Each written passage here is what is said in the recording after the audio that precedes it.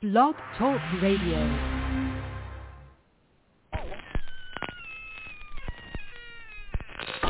Ladies and gentlemen, boys and ghouls, step right up. Behind this curtain lies a ghastly concoction of delight, horror, fantasy, and terror. Your every wish is our command, your every whimsical desire brought to life. But I'm warning you, there's always a price. Welcome to the greatest show on earth!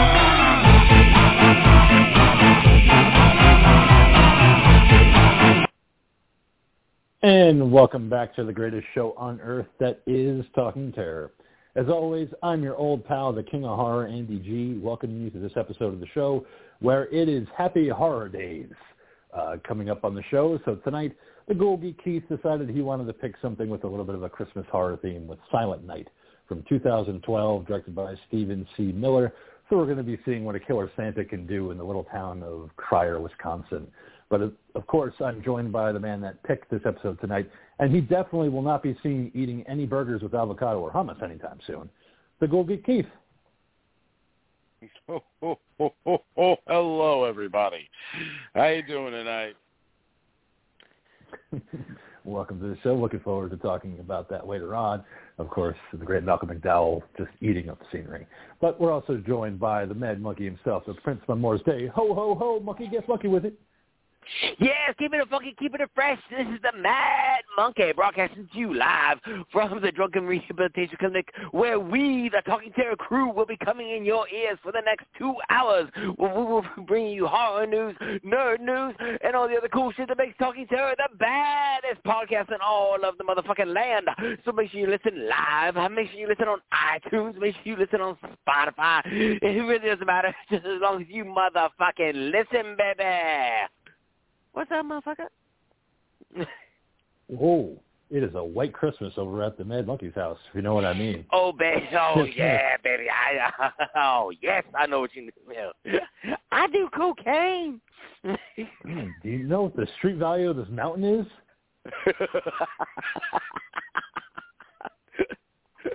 We can sell this uncut. Yeah, my brother told me that you can mix it with battery acid and you can make like a whole new thing.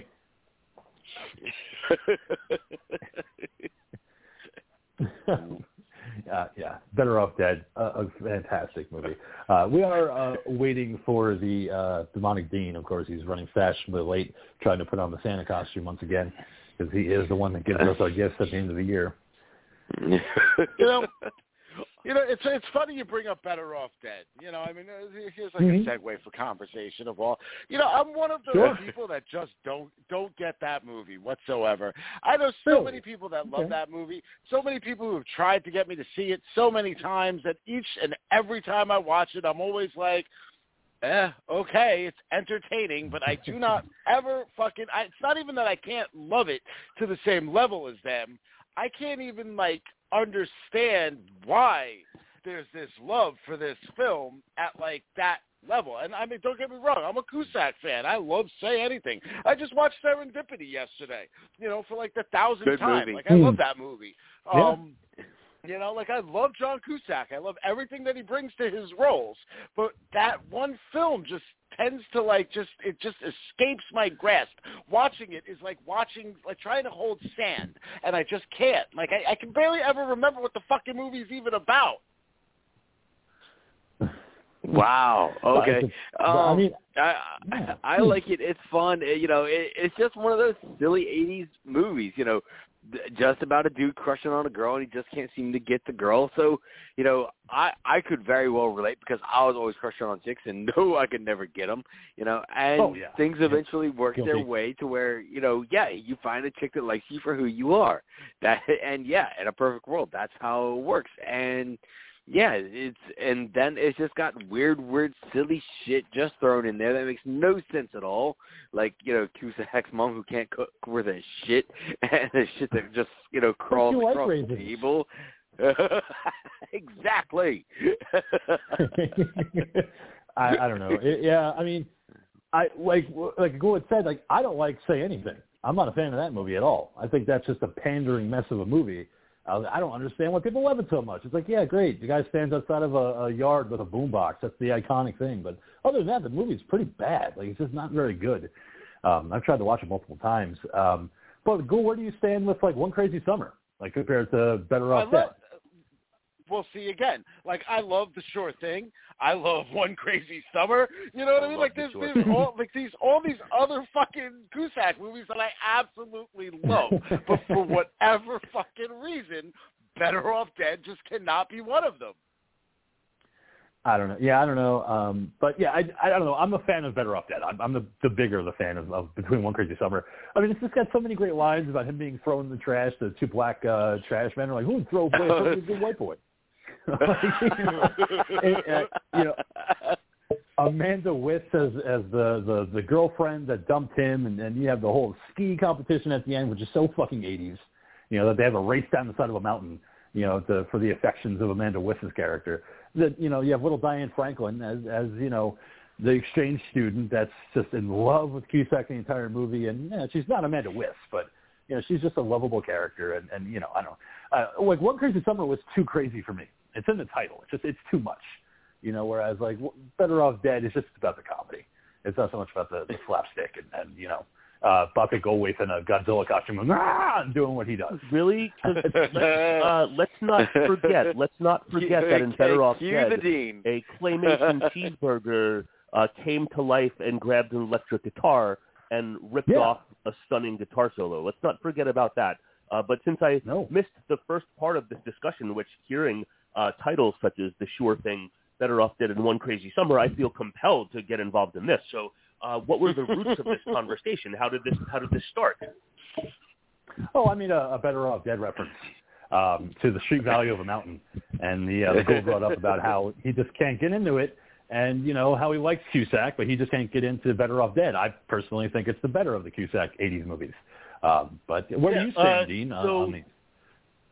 Sure Thing. I don't, and let's. I just want to like make clear for a moment that I do so very much love The Sure Thing, but I consider it as part of like a different world than Better Off Dead and One Crazy Summer, where John Cusack was playing two different characters. One Crazy Summer, in a way, almost plays as a sequel in some ways to Better Off Dead, even though it's not. And granted, that could be the savage Steve Holland factor, but I just simply adore both of those movies. I do think that Better Off Dead is the better of the two films, but I just love One Crazy Summer. I am one of the few people that actually saw One Crazy Summer in the movie theater. I just fucking love that movie so fucking much. I mean, like, similarly, Better Off Dead, you know, had absurdist characters in the same vein as One Crazy Summer.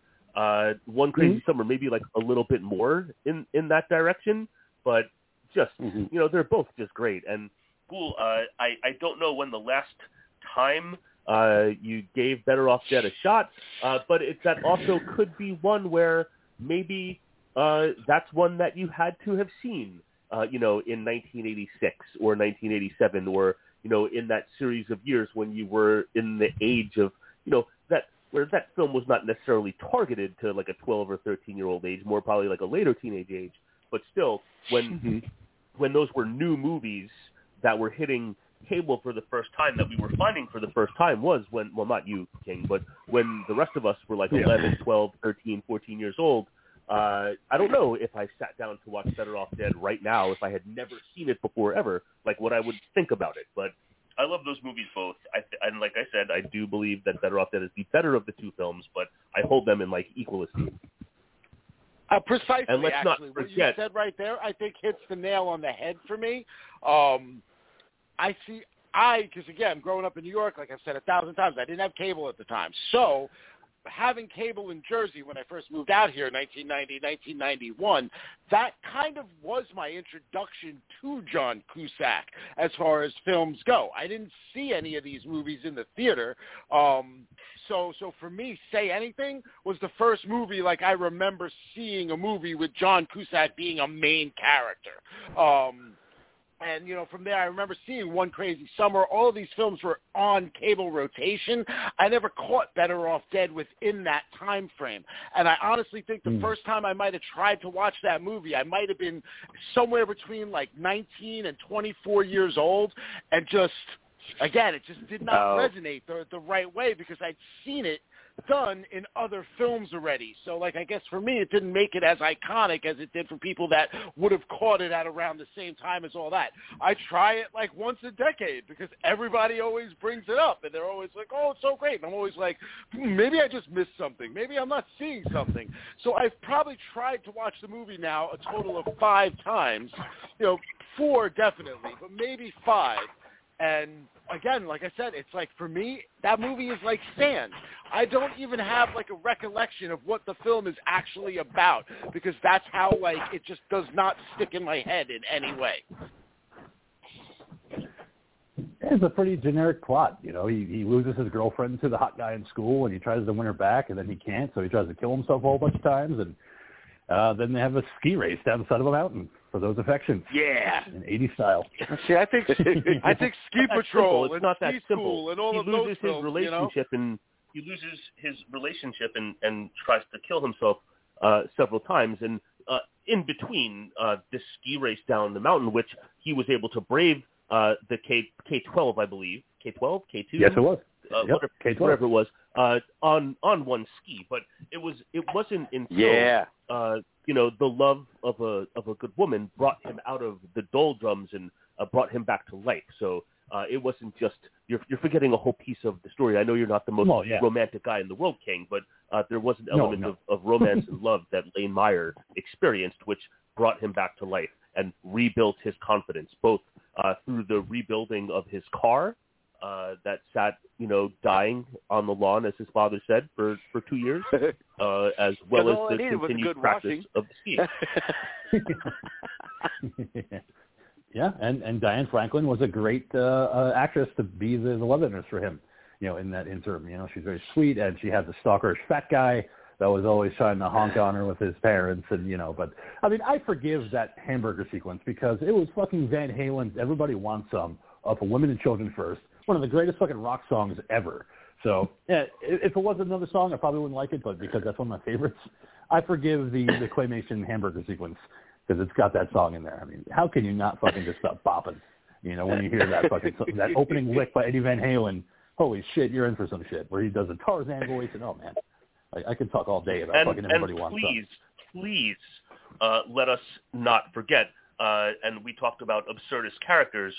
We had the 2 Asians who were constantly stalking Lane Meyer throughout the movie to challenge him to a car race. Let's not forget that the passenger who only knows his English from watching Howard Cosell is played by none other than Chosen himself from Karate Kid Part 2 and Cobra Kai Season 3. That's right.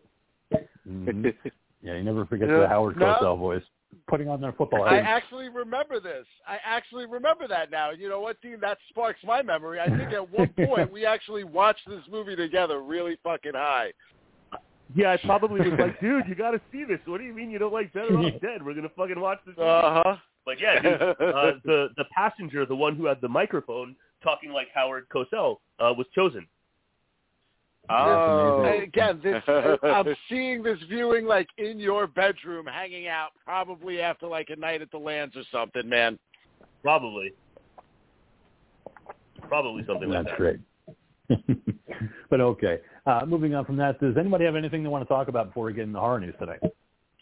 Yes, I do. But, just to end that conversation on a note, I feel on a quick note, I feel like the before John Cusack started to kind of transition into, I don't want to say more adult fare, but getting out of the realm of playing the kind of misfit, off-centered teenage loser love interest, such as the Sure Thing. Well, Sure Thing, he wasn't really a loser. He was more a confident, kind of cocky dude. But Better Off Dead and One Crazy Summer. After those films, there was another film which I also do not think is as good as the previous 3, but I also love so very much from 1987. That's called Hot Pursuit. where he plays, a boyfriend, and he's going to fail his class, and his girlfriend is leaving on vacation, and he can't go even though he was supposed to, and then he finally is able to pass his test and sets off on this adventure to track his girlfriend's family down in the Caribbean, and ends up in one misadventure after another. Also, I do highly recommend that one. Also, it's great fun. I don't know if anybody's seen it. I have not. I've never even heard of it. Yeah, it's called Hot Pursuit. I haven't seen it, but it's got Robert Loggia in it, doesn't it? Yes, Robert Loggia, Ben and Jerry Stiller. Yep, I remember Keith this movie David. now. Yeah, Keith David, and some other familiar faces. But I'm a big fan of that one also. Yeah, I love vaguely remember that one. Yeah, I'll have to revisit that one. I vaguely remember details from that. I think Robert Loggia played a pirate. I think that's what it was. He played a pirate, but he played a boat captain. He was a boat captain, but not a pirate. No pirate. Maybe. I thought it was kind of like Rip Torn's character from Summer Rental. I think I might be confusing them. I was going to say, you're thinking of Summer Rental, aren't you? Yeah, no pirate. He's more just a salty old sea captain, but not a pirate. Okay, so that's what I'm thinking of. Yeah, it's a great poster, by the way. But no, I'm thinking of Summer Rental and Rip Torn. I get them confused all the time. Sure. All right, so Monkey, you said you had something? Yes, I wanted to sit there and talk about how the trailer for Spider-Man Across the Spider-Verse has dropped. It's an animated sequel to Sony's last animated adventure, because it seems like Sony is not done with multiverse action going on for our friendly neighborhood Spider-Man. And it looks like they're continuing the adventures of Miles Morales, and this is saying Across the Spider-Verse Part 1. So, we'll see how this goes. Either way, I'm excited. I enjoyed the last one. Again, thank you, Ghoul, for telling me to check it out. It was fun. It was, well animated, and the movie went along really, really well, really nice pacing. So I'm looking forward to what they do with this new one.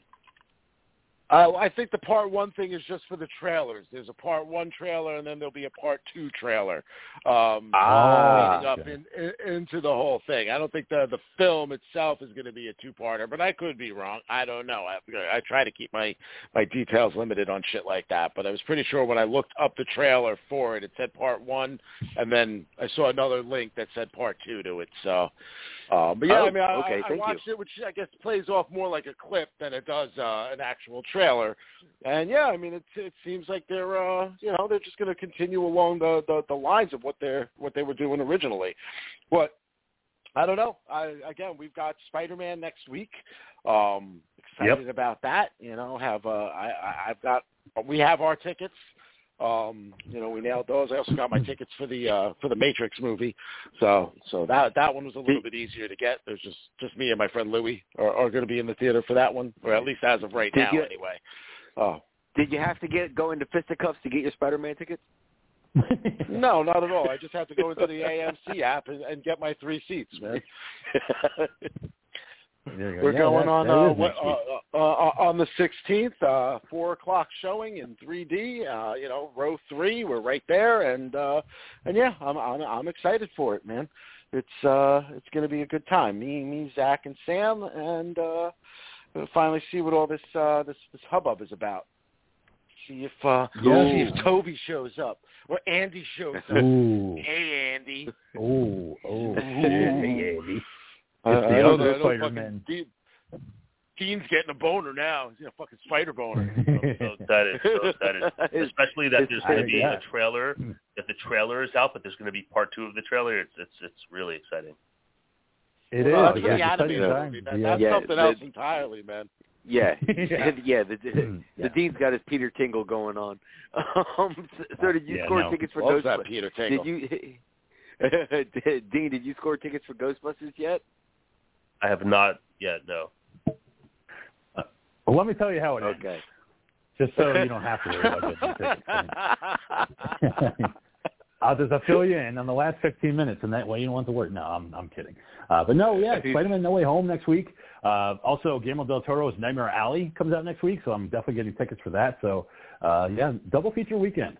I'm kind of looking forward to it. So, because I really want to see Nightmare Alley.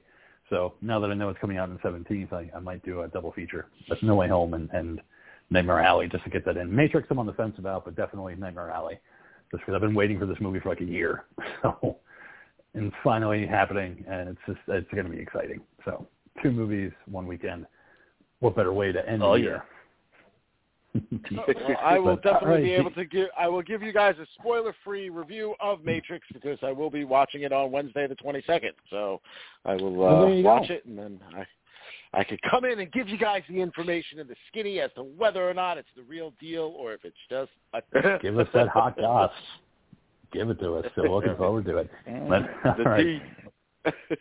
So yeah, spill that tea. Spill that Matrix tea. All right, but all right. So Dean, we got some horror news. What's going on? What are we talking about?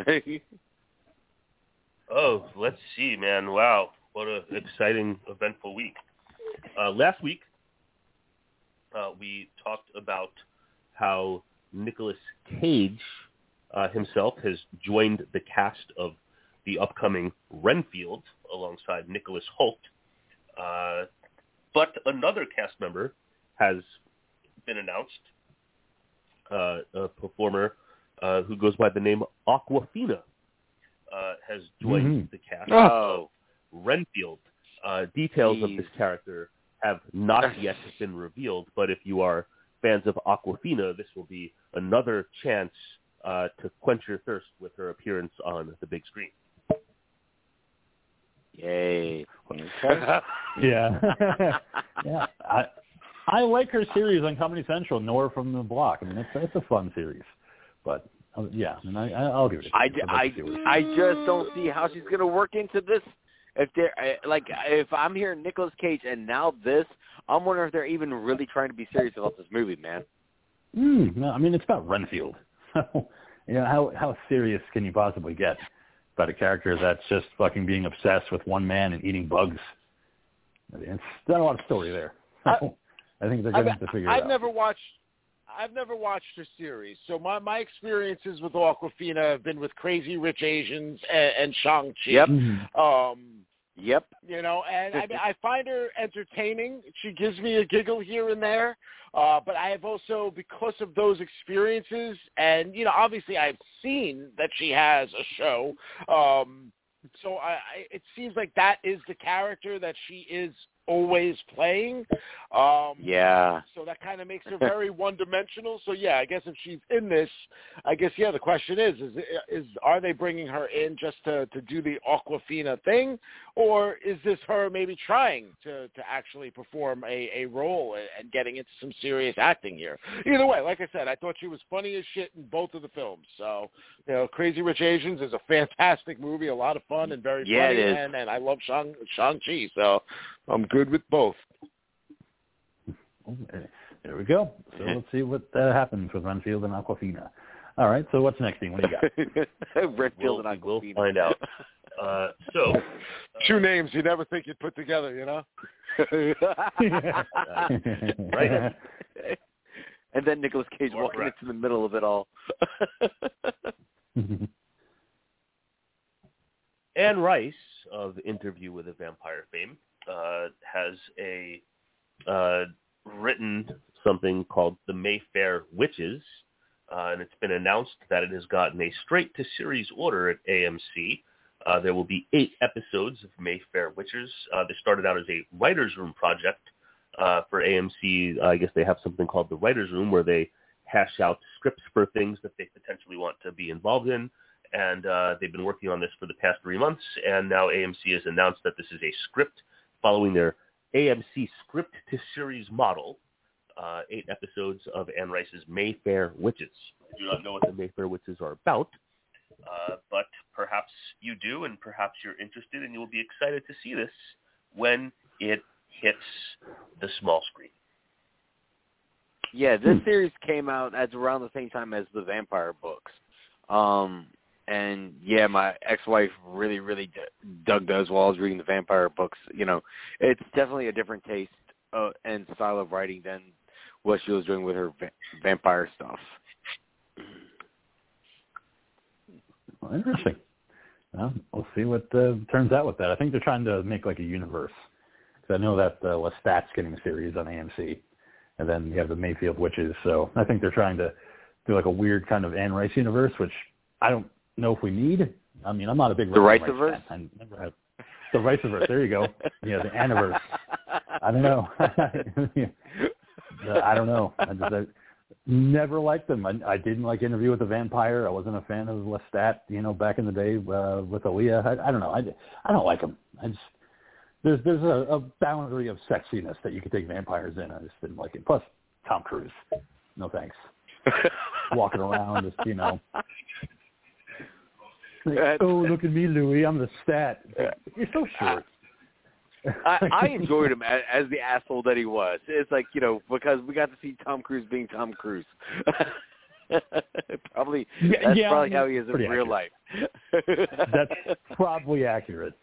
Just like, 4'11" and smiling the entire time. With his curly blonde hair. Trying to get the other vampires to convert to Scientology. Just handing them pamphlets the entire time.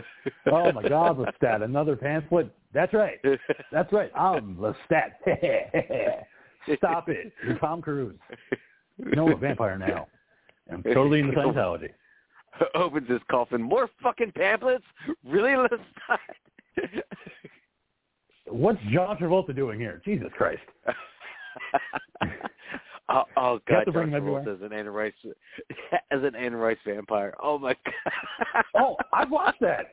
I would fucking so watch it. Like, oh my God, like it's Victorian era England. I'm like a vampire over here. Oh my God. Like, what am I gonna do? Should I bite the guy or should I bite the girl? I don't know. What's his name? It would be the greatest, and I would buy that ticket right now. Did you know I'm a pilot in real life? Oh, my God, over here. I got to get into a coffin. I'm going to be one of those sexy vampires. Oh, my God. Sandy. Him just fucking dancing around the entire time in a leisure suit and a cape. You're the one that I want. In the background. Blah, blah, blah. Like, oh my God, I was just trying to go to the disco back in 1977 and the vampire came up and totally bit me. I was like, up your nose with a hose, and no, God, I'm a vampire now. And then Tom Cruise is with me. Yeah, anybody want to join Scientology? Oh, geez. No, John Travolta, go home. Yeah. If they make that Anne Rice movie, I'm on board. I'll buy the T-shirt, I'll buy the book, I'll buy the movie on 2 different DVDs and Blu-rays. Like, this is the greatest vampire movie ever. It's Travolta walking around confused for 2 hours about being a vampire. And then he just dances for like a half hour. Oh, man, if only we could use George Lucas technology to sit there and make a CGI 1970s John Travolta, then work speaking of great, into the Anne Rice first. Yeah. Speaking of greatest movies ever, sorry, I kept meaning to interject with this. You guys reminded me with all of this talk. Speaking of greatest movies ever, dance numbers, chanting, and all that stuff. Tonight and today is the last day to actually catch Halloween Kills on the Peacock Network. So if you want to watch it and you have Peacock and you have not watched it yet, or if you just want to watch Evil Die again, tonight is the last day to do it on Peacock. Tonight? Oh. Tonight. Yes. Halloween Kills ends tonight. Oh. I'm sorry. I'm wrong. Not tonight. To the 13th. My bad. The 13th is the last night. I'm so sorry. Hey, what the fuck? I think that's I'm sorry. You had to be upset for a second. He was like, he's got to get his fist doing it tonight. With the wider digital release. I think it matches the digital release of the extended cut and all that. Oh, yeah, the extended cut. 17 more minutes and evil dies tonight. The uncircumcised Halloween Kills. It's extended. That's when you found out that the lady with the iron actually had a scene. Oh, yeah. She got a hit on Michael with the iron. Or yeah, it's she had a 15 backstory. minutes of Tommy running. Yeah. It's just Tommy running around Haddonfield screaming at fucking people. We got to kill him tonight. The fuck is that guy? Arm up. Arm yourselves. Like, okay, we're going to go home now. Don't go home. It's not safe. Okay. You know, some of that stuff in Halloween Kills I feel like would have worked a little bit better if they had given any indication in Halloween Ends that there was anyone else in town that harbored these long-term feelings the way that they showed Tommy Doyle and Lindsay Wallace and Nurse Marion, in the bar that night, because in the 2018 Halloween, they just made it out as like Jamie Lee Curtis was the one fucking maniac psycho in the town living out in the woods, still dealing with all of this. Like she was like the town crazy. And then like all of a sudden the whole town is like, yeah, like we have to stop this when, so I feel like that was one little tiny thing that they could have given an indication that there was some threat of this in the town, like that it just like appeared all of a sudden in Halloween Ends. They could have done it real easy, too. I mean, you could have even interjected some of the kind of shit that happens in real life. Like just a couple people protesting the fact that they were moving Michael from the fucking asylum to another location. Just little things like that. They at least show you that the public at large knows that it's going on. Just like, to bring it up, like I finished off that Get Back series on Disney Plus today about the Beatles. Today is the anniversary, the 31st anniversary of John Lennon's death. And every time that Mark David Chapman comes up for fucking parole, you always hear about it. So you would think like those are the kind of little things that would happen when you have somebody as prolific as a fucking major murderer as Michael Myers was in Haddonfield. Yes. Yeah, what a guy that killed 3 people 40 years ago, and the town's fucking incensed by this. Like, remember back in 78, he killed those 3 people that we never met or heard of? Fucking right, man. Let's kill them. Like, all right. And having Tommy and Lindsay, just, I don't know. Yeah, I don't know. Having Tommy and Lindsay, who are the most unaffected characters. As I know you're from the same town and everything, but you were a different age at the time. As people that were from from a town, me and Dean know, we had that kid who killed that little girl in this town, and that was quite a major thing. And when that kid ended up fucking dead in jail, that became a thing. I'm sure if they turned around and were like, hey, we're going to try to parole Kevin Aquino, this town would have probably been like, hey, you know what? Maybe not a lot of people, but I'm sure there would have been a contingency of people that kind of would have been like, I don't know about that. Yeah, it would have had to have been a contingency of people. One that still live in the area, and mostly like kind of that greater. I know that the neighborhood over there by the library, where they all lived. I can't remember the name of that particular neighborhood behind the library, but I still consider that whole swath of like Taylor's Mills Road, Route 9 light up to where, like the Wegmans is, like the greater Monmouth Heights area, and obviously that was a thing that affected the entire town of Manalapan, but more so in that general specific area. And, if families, still live in those homes, because like,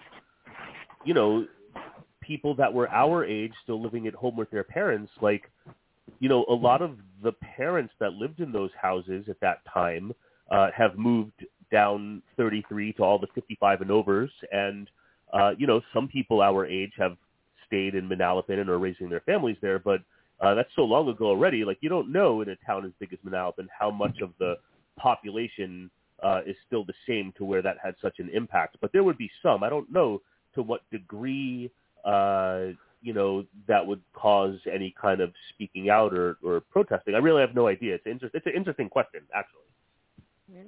Well, one will never find out. No. Of course, we'll never find out about it. Manalapan has had so much growth and so much change in the last, for almost 30 years since that took place. That happened in 1993, right? Early 94, 1993? It was 93 or 94, one or the other, man. Right. I can't even remember if we were driving yet. We weren't that night because we were walking around getting fucking hammered. It was what I can remember was it was a person's 13th birthday that we were going there to hang out with them. We were going to hang out at a 13-year-old's birthday party? Sounds fun. I was still like 15 or 16 at the time. Remember, you were a little bit older than me, and you and Jay were closer in age. I was, she was only like, again, she was like maybe it was her 14th. I'm sorry. Okay, I don't fucking remember, man. But yeah, it was 93 or 94. March 6th. I got it. March 6th, 1994. I didn't have a driver's license yet. Oh, wait, no, I must have. I got my license in 1993, yeah. But we were walking because we were sloshing big time. Because we were fucking drunk. Yeah. No, that's what I'm saying. We were responsible. Yeah. No, either way. I mean, I think we could all that was March 6th, 1994. No, I don't know. At the end of the day, the movie was just silly, and I don't know. Having Tommy Doyle and Lindsay Wallace, who are the least affected of everybody that Michael Myers confronted that night, they're the ones to be spearheading the fucking campaign. So, evil dies. I don't know. It's just like Tommy Doyle is just like, he's the guy that just fucking waited for it. He's just like, one of these days he's going to get out, and I'm going to be like, fuck yeah, dude. It's fucking on. Like, Lori trained for 40 years, and she's still fucked up. She had traps in her house. Like, Tommy Doyle is just running around half drunk with a baseball bat, like confronting people at gas stations who are just trying to go home. It's just, every time I think about that, it's crazy. Like, yeah, I'm going home, and Tommy Doyle's like, no, grab a fucking gun, man. Like, have one. Like, no, I don't want one. What a love for Tommy Doyle to be like a trained martial artist or something like that, Have a Busta Rhymes fight at the end. Trick or treat, Michael. And all of a sudden he just fucking roundhouse kicks him in the face. Because he's studying at Cobra Kai dojo. No mercy.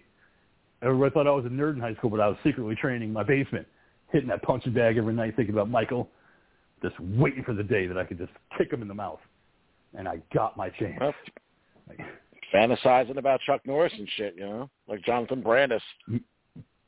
Maybe that'll be the 17 minutes that we're going to get in the extended cut. We see Tommy Doyle as a teenager just fucking kickboxing in his basement. Just waiting for the day Michael escapes. He has a Rocky montage of him working out. Oh, man, it's going to happen. And then Lynch is going to be like, Tommy, you got to stop obsessing. He's like, shut up, babe. Got to lift more weights. Got to get more gains. Michael's coming. No, he's not. You're being silly. Stop it. Don't interrupt Michael's coming, and so am I. Tommy, you don't have a dojo. You have a basement. Get out of the dojo. Because he definitely would call his basement a dojo. This version of Tommy Doyle would definitely call his basement a dojo. And he would have a Japanese flag hanging up like the character from Part 4 and Nightmare on Elm Street did.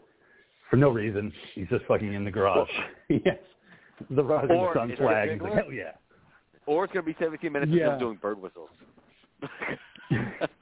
Yeah. Not tonight, buddy. I'm going to tell you about Michael Myers for the next 20 minutes, so buckle up. Oh, Tommy, not the night to do it, man. You just wanted to fucking watch three people badly think they're He got all of his practice in Edward Scissorhands, you know what I mean? He just literally reprised that role, that's all. Yep. That would be even better if that was like his side story. Like, I grew up in a fucking town out of Haddonfield. There was a guy with fucking knives on his hands, and he cut hedges and shit like that. The guy sucked. He was worse. You mean Freddy Krueger? No, his name was Edward. And he was goth before goth was cool. But anyway, he sucks. Edward Scissorhands dies tonight. No, nobody goes home. Like, I don't know who that is. Doesn't matter. I'll tell you about it. Sit down. 20 years ago to the date, he massacred a bunch of hedges, ruined people's lawns. Halloween ends. Menace to the community. And all Tommy wanted to do was to make a lamp where the trunk worked. All we wanted to do.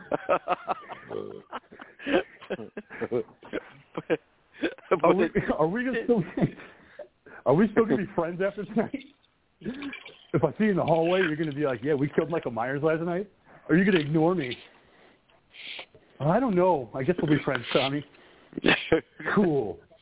I really don't connect with you guys. I'll see you in my dojo. You mean your basement? Shut up, Lindsay. 17 minutes. That's all it's going to be. Just Tommy fucking being an asshole. All right. Moving on from that, Dean, what else have you got? Speaking of Halloween Kills, it was announced that Kyle Richards has signed on to reprise her role as Lindsay Wallace for Halloween Ends. So I thought that was an appropriate time to mention that. She had so much to do in Halloween Kills. Just gets carted away and you never see her again. She's going to be the one at Mixed Bar next year. Let me tell you what happened last year. Picture it.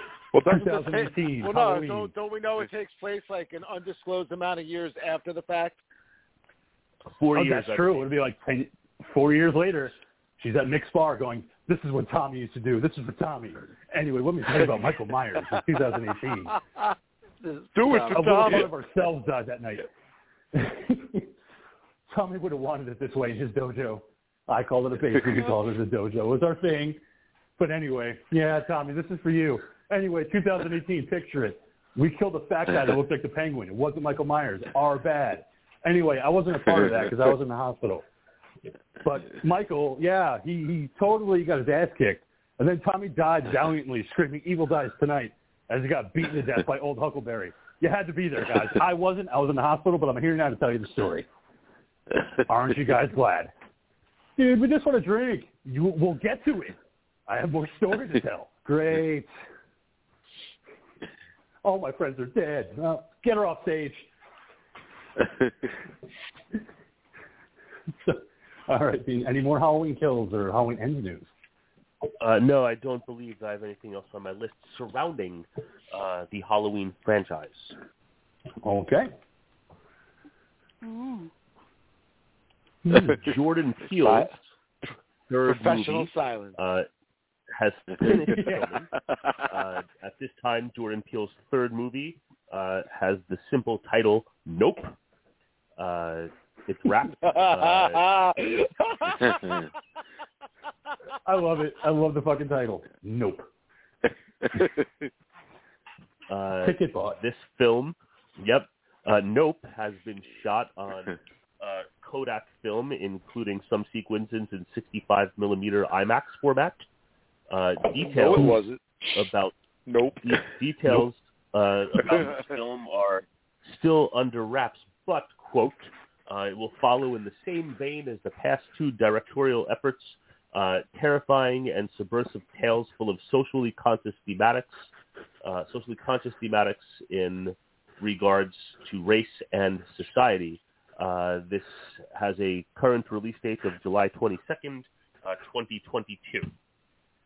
So Nope, July of 2022. And also in the world of Jordan Peele, right now, his Get Out film, the script for Get Out, has been named the greatest script of the 21st century by the Writers Guild of America.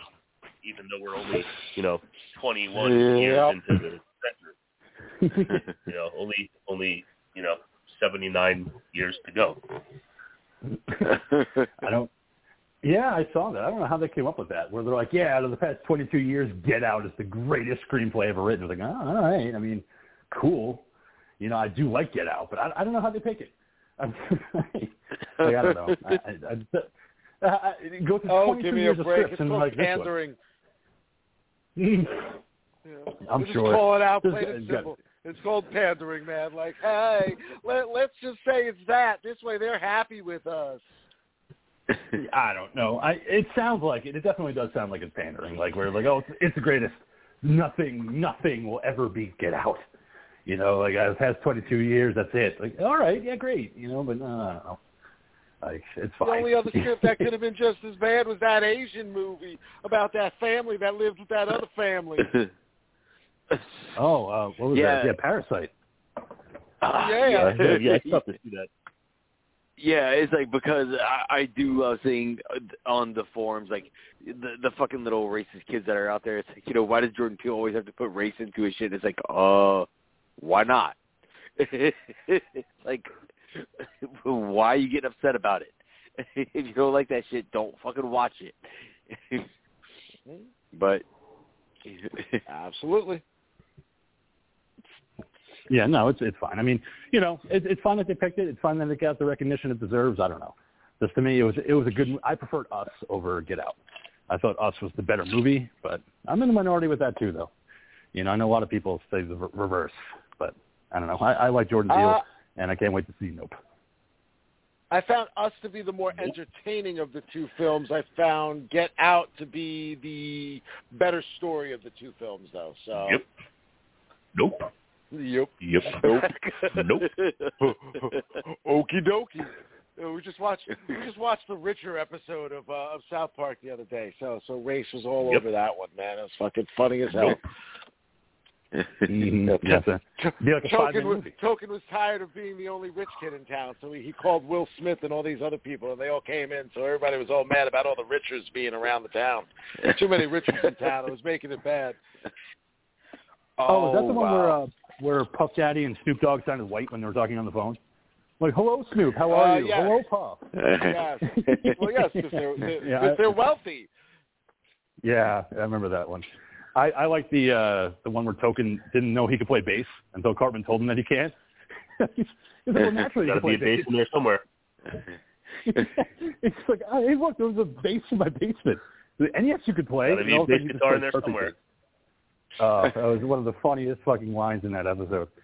He's like, God damn it. Well, I mean, speaking of Snoop Dogg, you know, he got him in the episode. Samantha's like watching it with me, and I'm like, that's funny. There's Snoop Dogg. She looks at me, she goes, wait, Snoop Dogg's black? And I'm like, wow. I go, yeah. I go, what did you think? She goes, I thought he was tan. No. What is tan? Like a tan white guy? I guess so. I don't know. Kids, man, they're awesome, awesomely funny too. All right, Dean, what do you have next? That's a good question, King. What do I have next? Thank you. The new Texas Chainsaw Massacre, which is coming to Netflix on February 18th, 2022, which is following the Halloween form with a direct sequel taking place like 50 years after the events of the first film. It's also been announced that even though Marilyn Burns has passed away, the character of Sally Hardesty is returning in this film to, I suppose, once again do battle with the Sawyers. But February 18th, 2022, the new Texas Chainsaw direct sequel will hit Netflix. And they say even though that this is a direct sequel, that there will still be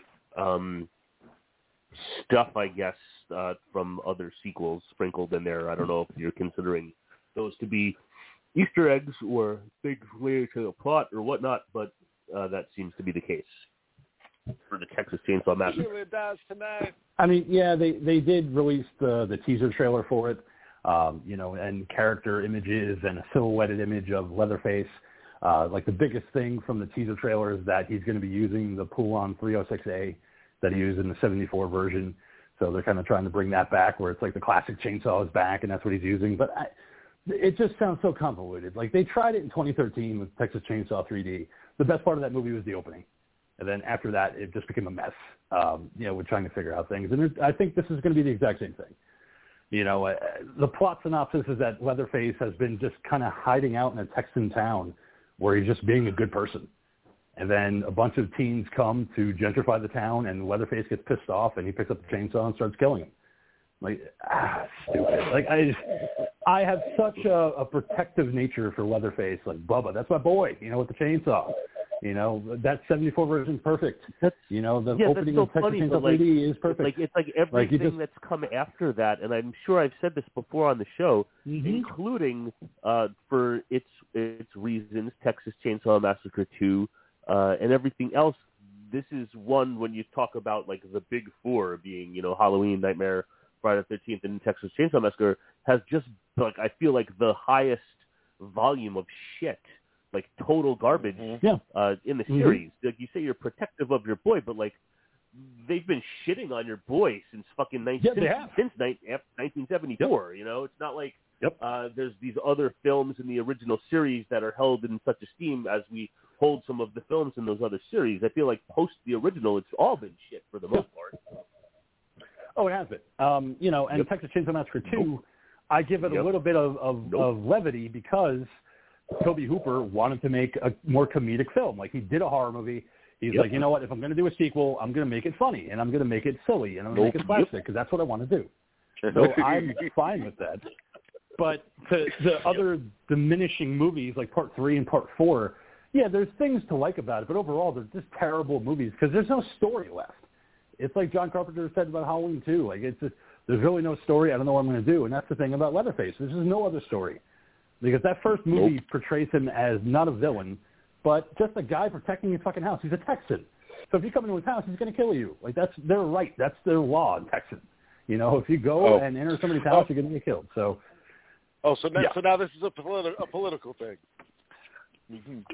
Maybe. I don't know. All I know is that Leatherface was not a slasher villain. Like, he's not Jason. He's not Freddy. He's not Michael. He's his own. He's a guy that was Sure, why not? They'll probably put that in there.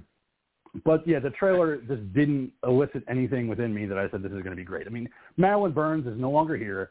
There's no reason to have Sally show back up. I know the actress from Mandy is going to be playing her. She was one of the Children of the New Dawn. But it's one of those. It's not a necessary thing. It's just not necessary because why would Sally stay? They're doing the Halloween 2018 thing. Because for some reason, Sally decides to move to the town where Leatherface decided to hide out and just kind of stay there. So is she going to pick up a gun and a sword or whatever the fuck she has at her disposal and try to go after Leatherface when he shows up? I don't know. Leatherface isn't that type of character. I don't know. I'm just naming weapons. I don't know. Leatherface is a character. Leatherface doesn't try to find people. Leatherface isn't that type of killer. He's not the type of person that's going to randomly kill. He's not the type of person that's just going to be hunting down people because he feels like it. Like, he is protective of his family, and you're taking away the family. He's not going to have a family in this movie, so what the fuck is his purpose? But if there's no meat, he can't make food. He needs food. But, that's going to be one of those sidestep things where he could be killing animals and shit like that. I mean, who knows? There's always a way to right around that. It's just the whole thing is that Leatherface is down by family. That's hard. It's just like the 2013 version of human. I don't know. That's the problem I had with 2013 version is that he's kept in the basement as just, being protected by the woman that, was the survivor of the Sawyers. That's all fine. But then she dies and he's left on his own and he has nothing to fucking do. He just hangs out in the basement all day long. Like, there's just nothing for him to do because there's just no point. Now he's not getting any more food, so he's probably just going to wither away and fucking die, which is what should happen to Bubba if he's the only survivor. Ah, jeez. I don't know. But obviously he's not getting food because then remember you told me about his physique now. Yeah, it looks like he weighs 90 pounds soaking wet. Like, it looks like he's all gaunt and he has long hair, obviously, because he's old, so you got to give him the long hair. But yeah, the silhouette, I was like, that's not Bubba. Bubba's a thick boy. Old man Bubba. He's going to find food. So, yeah, I am, like Dean said, I am protective of that character, but I'm protective of the 74 character because I think that's the perfect Leatherface. And then the other movies had to make him a slasher. Maybe he I don't know if he has that. Person and he got AIDS, and now he's skinny. I mean, Leatherface does fuck. Chainsaw meets Philadelphia. In the third one, he does have a daughter, so Leatherface does fuck. So it's proven that Bubba likes to get his dick wet one way or another because he's got that little girl daughter, in the third one. But I don't know. I wanted to be excited about it, but then after you hear that the first two directors got fired, that the script's a mess, that there's just bad screenings, you know, they keep trying to bring back Leatherface, and it doesn't work because there's no story. There's just nothing. There's no real story to tell anymore with Leatherface. It's done. You know, if they had stopped with the first one, I think it would have been perfect. They decided to continue, and they just couldn't get that magic again because they just couldn't find that common ground that made that first one so good. Like, you know, he's a family, but we should make them funny or we should make them really violent. And, you know, Leatherface is a family person. The Saw is family. It's in the fucking movies. And just to have him living alone in like a shared condo or something like that in fucking Texas, where all of a sudden he's like, oh, these damn kids. Like, you know, why? Like, they're not doing anything new. The problem with all the sequels is that they just did not have the ability to show you crazy without showing it as funny or silly. You know, you watch the first Texas Chainsaw, and they're all fucking completely 100% insane out of their minds. Yes. But there isn't an ounce of humor going on with those people. They are selling it 100% that they are just fucking insane. Whereas everything else that comes after it is all about the fucking zany zing zang boo pew pew. Wow, look at me making my chili. Like, that's the kind. They're all like the fucking Mama and Junior from fucking Friday the 13th Part 5 is what you got with the fucking Sawyers, whatever the fuck you call them in all those other movies. Well, I mean, and there is humor in the first one. There is. It's not slapping you in the fucking face. Like when the cook comes home at the end of the night and he's like, look what your brother did to the door, damn it. And he's beating Leatherface over the back with the broom, you know, or the hitchhiker in the van, and he's cutting his hand open. Mad about it. But he's really mad about it, and that guy's just really fucking crazy, which is why he cut his hand. Like, listen, my grandfather used to dress up like fucking Batman in Brooklyn and fucking ride around on a fucking bicycle because he was out of his fucking mind, mental. Like, yeah, you can kind of look at that in hindsight and think, wow, it's kind of funny. But you know what? At the time for my family, it wasn't a fucking humorous thing. It was, holy shit, fucking dad's fucking insane, you know? Yeah.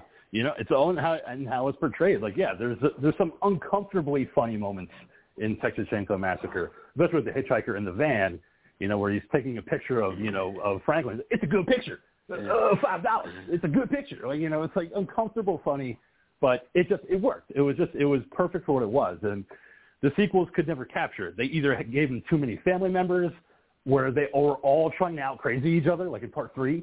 With Viggo Mortensen, where he's trying to be fucking insane, but then you have his other brothers that are trying to be equally fucking crazy. It's like, and then you have Leatherface, and it's like we're forgetting that this movie is called fucking Leatherface. It's not called The Family. Like, let's focus on this character, and he gets kind of put into the background until he's needed again, because the family can't do what Leatherface can do, which is run with a fucking heavy chainsaw through the woods. So, okay, we're gonna get to that part, Bubba. Go ahead. Man, I remember seeing that fucking box art, man, when I was a kid, being like, oh, this movie's going to be fucking the bomb. And then I remember, I haven't seen Texas Chainsaw 3 in ages, you know, but again, that box art, the Saw's family, and I'm like, man, this fucking movie, that's going to be it. They're going to finally fucking give us a movie where Leatherface is going to be like, nah, fucking killing people left and right. And man, I remember watching that shit and being like, dude, this motherfucker is barely in this damn movie at all. Like, what the fuck am I watching? It's what they wrote themselves in a hole, because they did the same thing with Part 4, Next Generation, where Matthew McConaughey plays Zilmer, and he's the villain in that movie. It's like, yeah, but fucking this movie should be about Leatherface, and he's just standing in the corner putting on a dress and putting on lipstick and going, ooh, like, you know, that's not Leatherface. This guy's supposed to be a psychopath. So, you know, they just didn't know what to do with the character. I'd fuck me. Yeah, he was Buffalo Bill, especially in Part 4, where he had the wig and he had the dress. Oh, it was fucking atrocious. It's like, okay, well, let's just call this movie Zilmer, because Matthew McConaughey is the only one that's actually here having a good time. Everybody else is like, this sucks. Why the fuck am I in this movie? Like, Silence of the Chains. And we had to sit through Renee Zellweger being in that movie. Like, it was awful, you know. But it's, you know, they just didn't know what they had. And then the remakes came out, and that was fucking even worse. Because again, it's like, hey, it's the Arlie Ermey show. Let's have him be the psychopath, and Leatherface will show up every now and then, and he'll rev up the chainsaw, and it'll be cool. And then he's going to disappear again, because we don't really know how to do with this character. It's tough. It's tougher than I think. Wasn't the sequel a prequel? Which is always the worst, man. Yes. Yeah, the beginning was basically explaining everything that happens before the Jessica Biel version, so you know none of them are living. They're all going to die because Leatherface, he can't be defeated. This is a prequel. So You're not going to invest any time in the characters because you know they're all my favorite kind of movie. They're not living. Like I remember when that movie fucking ended, and I was like, "Yep, there we are." I was like, because it didn't end with like Leatherface, burning alive in a building or something like that. No, he kills the main character, then walks down the road. It's like, yes, because it's a fucking prequel. You're not going to get a final girl. You're not going to get a final boy. You're going to get nothing. You're going to get him walking down the street, and they're like, "Oh yeah, Texas Chainsaw Massacre, right?" Like, no, like it's not. And that's what we're going to get with this one. It's just, I don't know. I'm glad it's going to be on Netflix. So I don't have to fucking pay for it. I can just go to the theater. I can just sit at home and watch it, and then hopefully not shut it off halfway through going, "This sucks." Like, because it's Gunner's not here anymore, and Marilyn's not here anymore, and, Like, even John Dugan on Facebook was like, "Huh?" When he started, he's like, "What is this?" It's like, "Yeah, sorry, Grandpa. They're making another one." Ah, shit. Every fucking other year. Yeah, I know. And they didn't invite you to this one. They didn't invite you to their dance. No, instead they made that movie in 2017. That was a fucking flop, too. Like, where they have the obvious Leatherface. It's like, no, it's going to be the really handsome fucking skinny guy. He's going to get cut in the mouth by a bullet. And he's going to have to be strapped into a mask. Wow. Yep, that's your Leatherface. Like, oh. Fuck that movie. Like, Leatherface has never quite got his due. So, but we'll see what happens when it comes out next year. I'm sure I'll be just as equally upset. All right. Do you have anything else before we get into the movie review tonight, Dean? Yes. We are with high anticipation waiting for some news about the release date for The Boys Season 3. But in the meantime, they have announced that there is going to be the Boys animated anthology series that has been ordered up for Amazon. It's going to be called Diabolical. It's going to be an 8-episode series set in the universe of The Boys, and this will also hit Amazon sometime in 2022. Double dose of The Boys. Very nice. It'll be a good year. Animated series and the live-action series. Very cool. All right. Yes. Well, don't forget we're also going to have that college spinoff series as well. That's true. So, yeah. So many things doing in 2022. the world of The Boys. I still haven't finished season 2. All right. No, you get there. Who do you think you are, me? It's not a race. It's a marathon. Yep. All right, Dean, what else you got? We have Fear the Walking Dead. AMC has ordered up an 8th season, even though Season 7 doesn't kick off until April 17th, 2022. But in a surprise announcement, actress Kim Dickens is returning as the character of Madison Clark under the official series regular status. Apparently, this character appeared to possibly have been killed off in Season 4. So call this spoiler if you will, but this fucking news is plastered all over if you're reading movie news and TV news. So that's going on in the world of The Walking Dead. And then I guess finally to wrap things up, I got 2 quick things to mention. One, I have not yet seen Old. It's on my list of things to hopefully get to over my holiday break. But M. Night Shyamalan, his next film, which has a release date of February 3rd, 2023, has the title Knock at the Cabin, and it's been announced that Guardians of the Galaxy and Army of the Dead star Dave Bautista has signed on to star. Can you see? Finally, although there have been 2 versions, Guillermo del Toro, while appearing on the Stephen King-based podcast, The Kingcast, has said that if he ever got a crack at directing a Stephen King film, he would like to take his own shot at Pet Sematary. He says that one is one that has scared him the most. He says that it has some of the best lines, and he says that once he became a father, he said that he understood it better than ever, and it scares him even 100 times more. So if Guillermo del Toro ever got a chance, directing an adaptation of Pet Sematary is what he would like to do. I would see that. Yeah. Let's check it out. Yeah, hell yeah. Get him del Toro got kids. He got kids. Yeah. It'd be fucked up to see a Del Toro version. He would really make it fucked up. I can't imagine what Zelda would look like in a Del Toro universe. Oh, shit. Make it fucked up. Yeah. All right. With that being said, Ghoul, it is your film pick of the week, Silent Night from 2012, directed by Steven C. Miller. Why don't you break it down for us as we get into this talk tonight? Wow. All right, Silent Night, 2012. I don't know. I thought this was originally like a remake, redo of the Silent Night, Deadly Night series. But I guess this actually has more to do based off of like a 2008 murder-suicide fucking spree that some dude went on in a fucking Santa suit. Basically a guy in a Santa Claus outfit just murdering people. And yeah. That's it. They're all heinous people. It's a heinous town, and yep, Malcolm McDowell's in the movie too. So Santa Claus is a killer. So be good, kids. Oh, spoilers! All right. So, Dean, what do you think about Silent Night? So,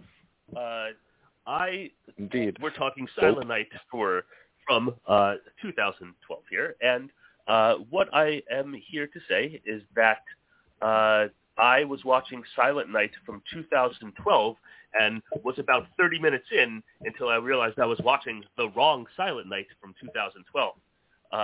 Apparently, there was another film from 2012 called Silent Night, where it's like an assassin.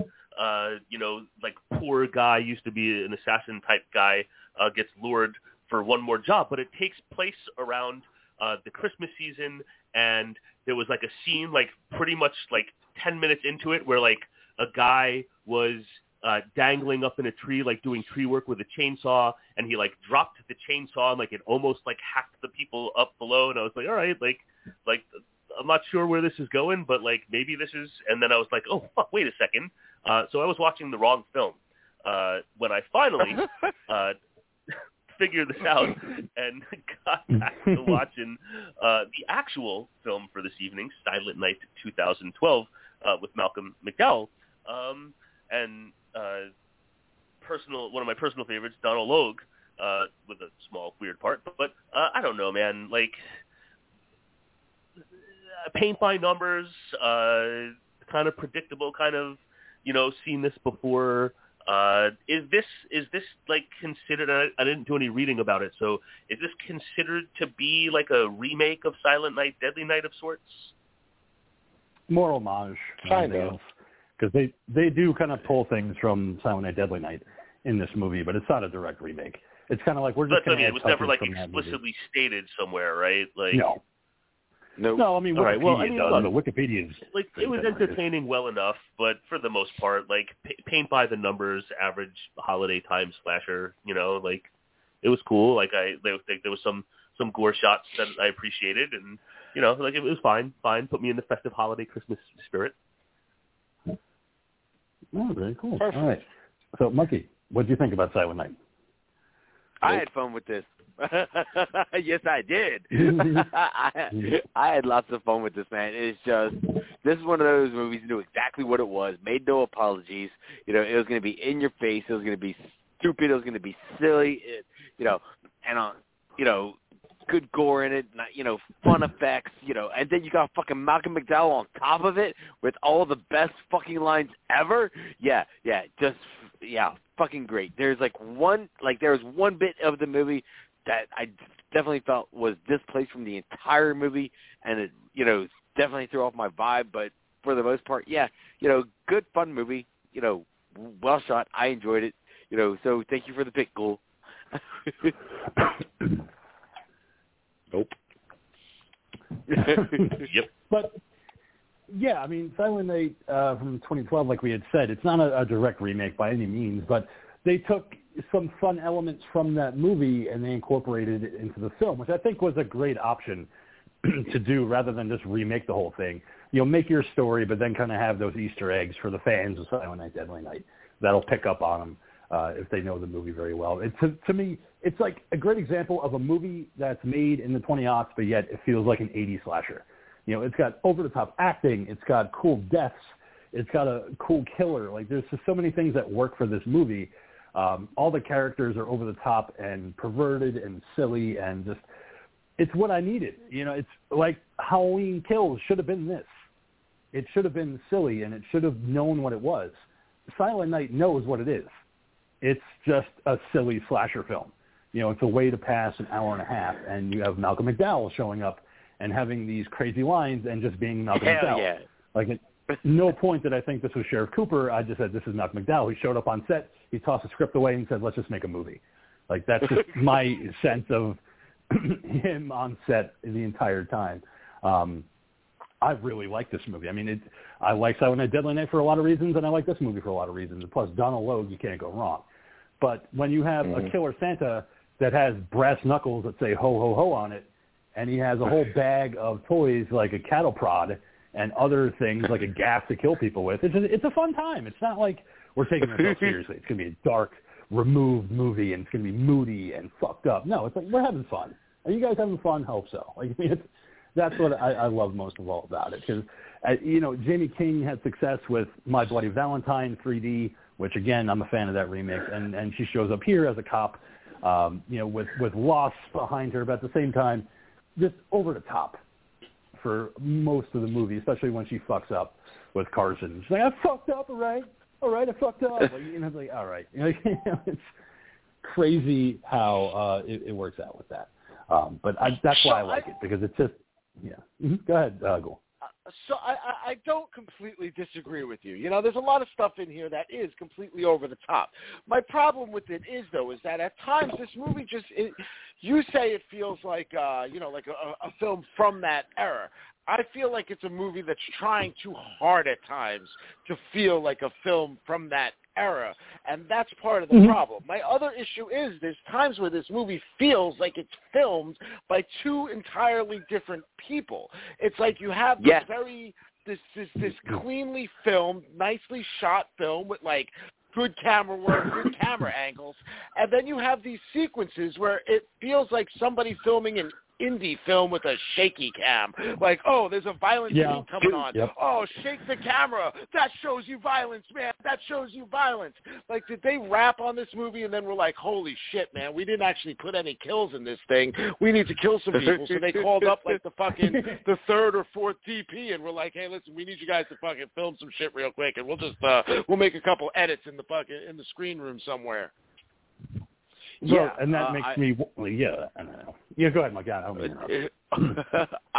going to say that I agree exactly with what the Ghoul's saying. Just because, again, you know, there's one specific scene that totally feels out of place from the entire movie. You know, and yeah, it definitely seems like, you know, when we get to that sequence, it when I saw it, I was like, maybe this was like their pitch film.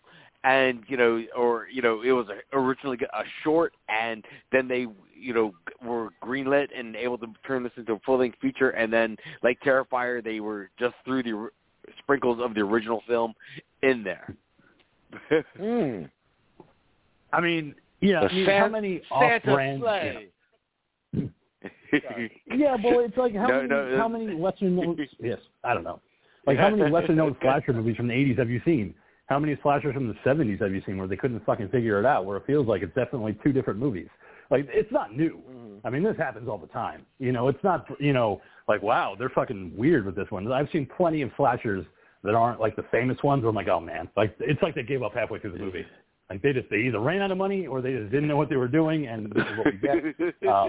So it didn't bother me because I'm like, it's just playing out like one of those lesser-known 80s slashers where it's like they just fucking gave up and the crew went home and they're like, okay, well, let's just throw this scene in there and we'll end it. But so again, that's why I appreciate it.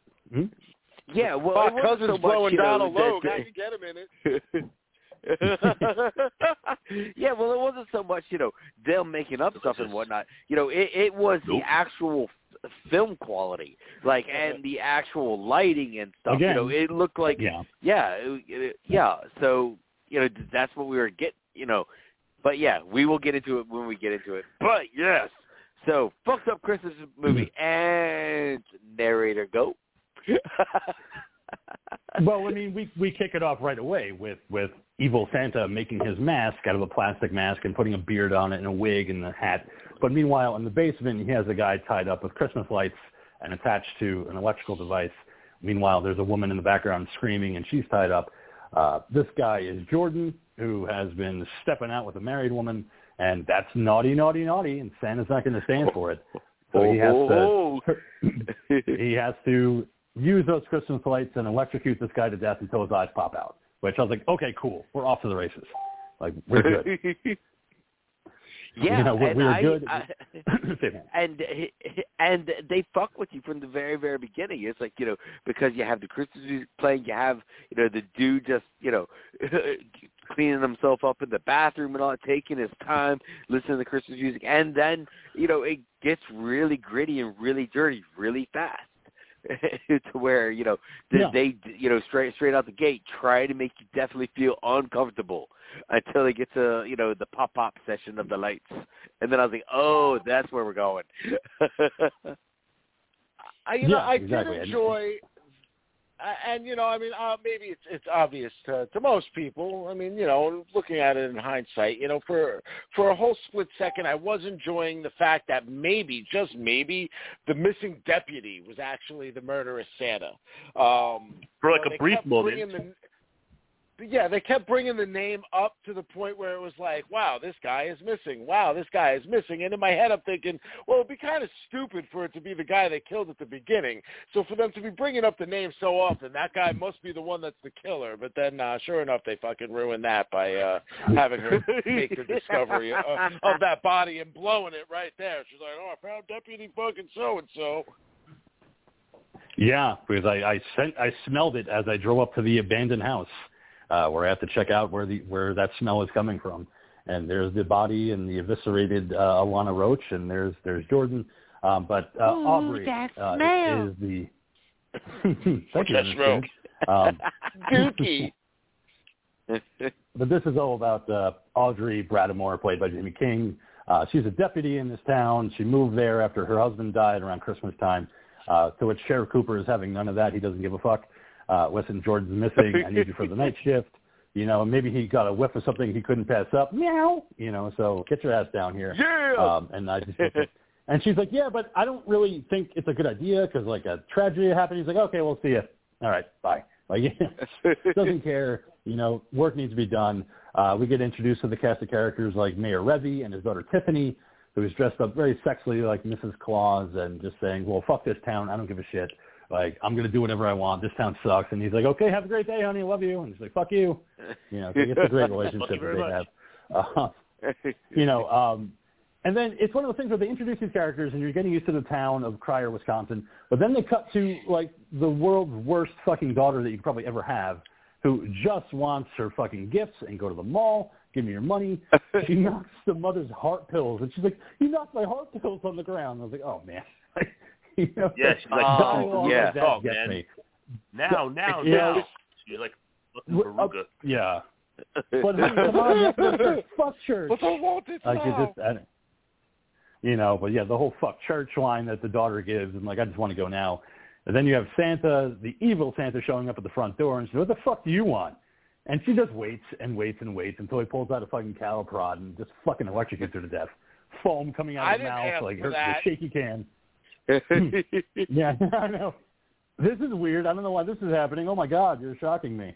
But again, it was just great because it's like right away they set her up to be a bitch, and she just gets what she deserves. Naughty, it's great. Yeah, they waste no time. And I enjoyed how they like you said, they waste no time because it's like, because watching it, I was like, oh, are we gonna have to deal with her for like an hour and a half? This is gonna be annoying as fuck. She's gonna fucking live because she's a kid. Nope. Yeah. No, they take care of that real fast. And then I love later when Cooper goes to the house to see the mother, and she's like, it's my fault. I'm going to jail. I should have just done what she asked me to do. And he's like, all right, shut up. I'm going to go in and check her out. And he's like, no, don't go in there because you'll never see what you can't unsee. Oh, my God. And it's like, she has a little blood on her mouth, and he's like, oh, my God. It's just the reactions to things that happen in this movie. It's tapping into, like I said, they know what movie this is. They're just having fun. We get introduced to a perverted reverend who's in this town who likes to take money from the collection plate, and he also likes to take pictures of boobies and just have fun. And I was like, this is a great representation of church. It's accurate because he's like, oh, come on, girls. Women. At least yeah, women. I know, it's like it. Yeah. They could have went the route of like little boys, and. But it was so much fun. Like I was having fun with this perverted reverend talking to Aubrey, being very sexual about it. Then later on, when he's taking a picture of the girls in front of the tree, and he's like, "Oh, this is going in the parish newsletter. Yeah, you get in, girl. Oh, mm-hmm. Oh, wow, this is really good. Oh, God help me. Oh boy, I just thought it was fun to have that character. But also, they make him a Catholic, priest. At a Catholic church, but also anytime they show something going on at the church, where, Aubrey's there and she's praying and trying to find guidance, what's going on, and later when they show Christmas Mass, there's no one in the church. No one is going to that church. One old woman decided to show up and she gets a little surprise. So we get introduced to the rest of the department. We get Giles, the other deputy, Brenda, the secretary. So we have back and forth with them.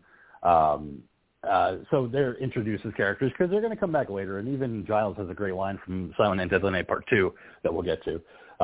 But along the way, we get introduced to Santa Jim Epstein, played by Donald Logue, who is just being very honest with kids about how parents suck and how you can't trust them, and they're going to take your gifts and they're going to put them on eBay and go fuck off with it. And he's upsetting parents.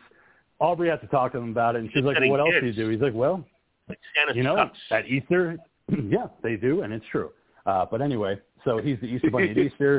At Halloween, he's Halloweener, which is an Irish-Jewish ghost for some reason. I want to see that character. I want to see a movie about Halloweener and seeing how that plays out, because I have no idea why he's an Irish-Jewish ghost, but it's hilarious, and yes, please do. Tim Burton. Because he's Irish. Yeah, and he's also Jewish, and I don't know. To me, I would pay to see that movie, and who knows, maybe they'll make that one day. Remember that character that we came up with in Silent Night? Let's make that new movie called Halloweener Part 1, so another one's coming. But we'll see. But so along the way, we get introduced to Dollar Store Jay from Jay and Silent Bob, Dennis, who is visiting his grandfather, who is catatonic. He steals his money, and before he can leave, the grandfather goes way into Silent Night, Deadly Night territory, where he talks about Christmas Eve being the scariest damn night of the year. And if you see Santa, you better run for your life, boy. And then he becomes a demon for some reason. All of a sudden, they distort his voice, so he's like, all right, that's fucking weird, but I'm into it. A good callback to Silent Night, Deadly Night. Yeah, except that oh, my God, my grandfather talked, whatever. My grandfather talked, oh, yeah, whatever.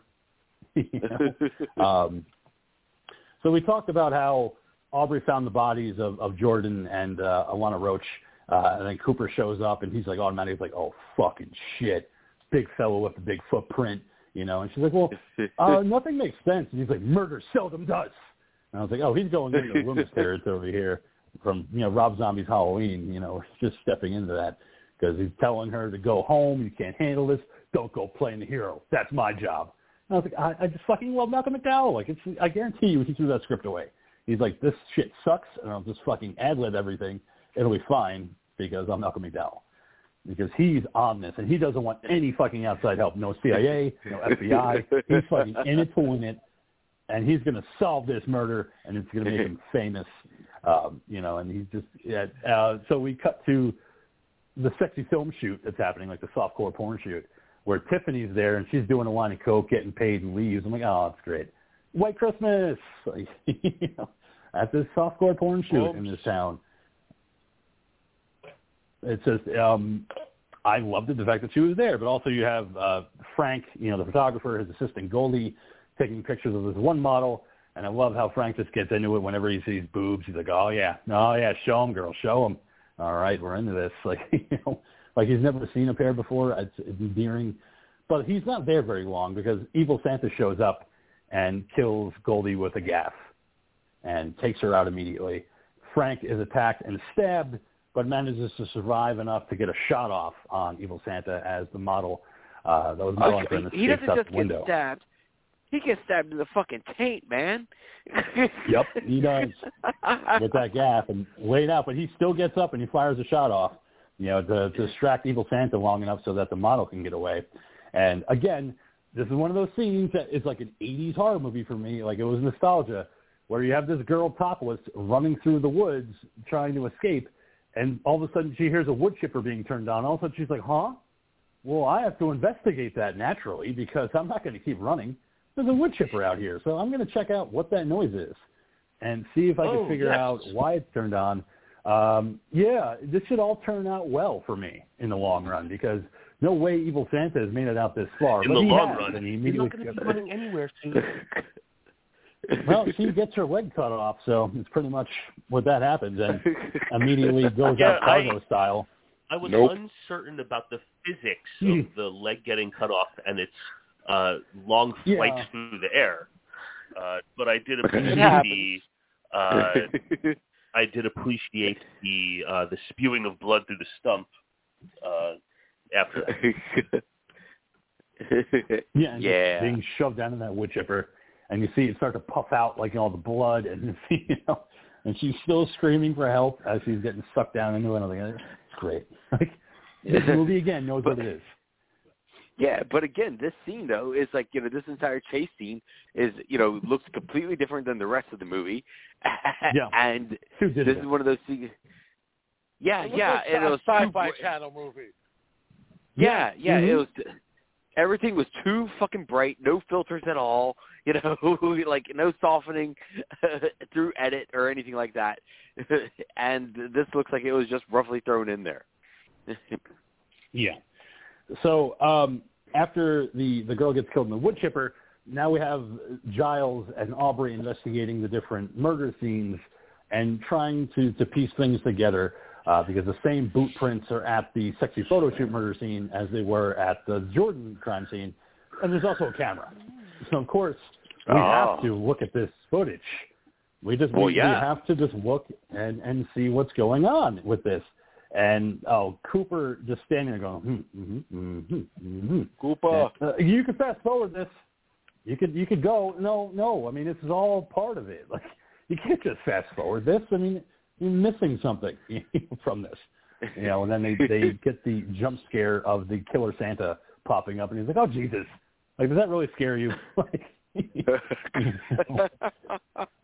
I mean, it just shows nothing. I mean, there's nothing that they can get off the tape that's going to prove who the killer was. So it's just a reason for Cooper to see tits, and he's very happy to do it. But we cut back to the church where the Reverend is returning to the church and taking money out of the collection basket. Oh, that's naughty. You don't want to do that. So that's where he decides, I'm going to hold Mass, and I'm going to be like every Catholic priest that ever existed, and I'm going to fucking be very hypocritical.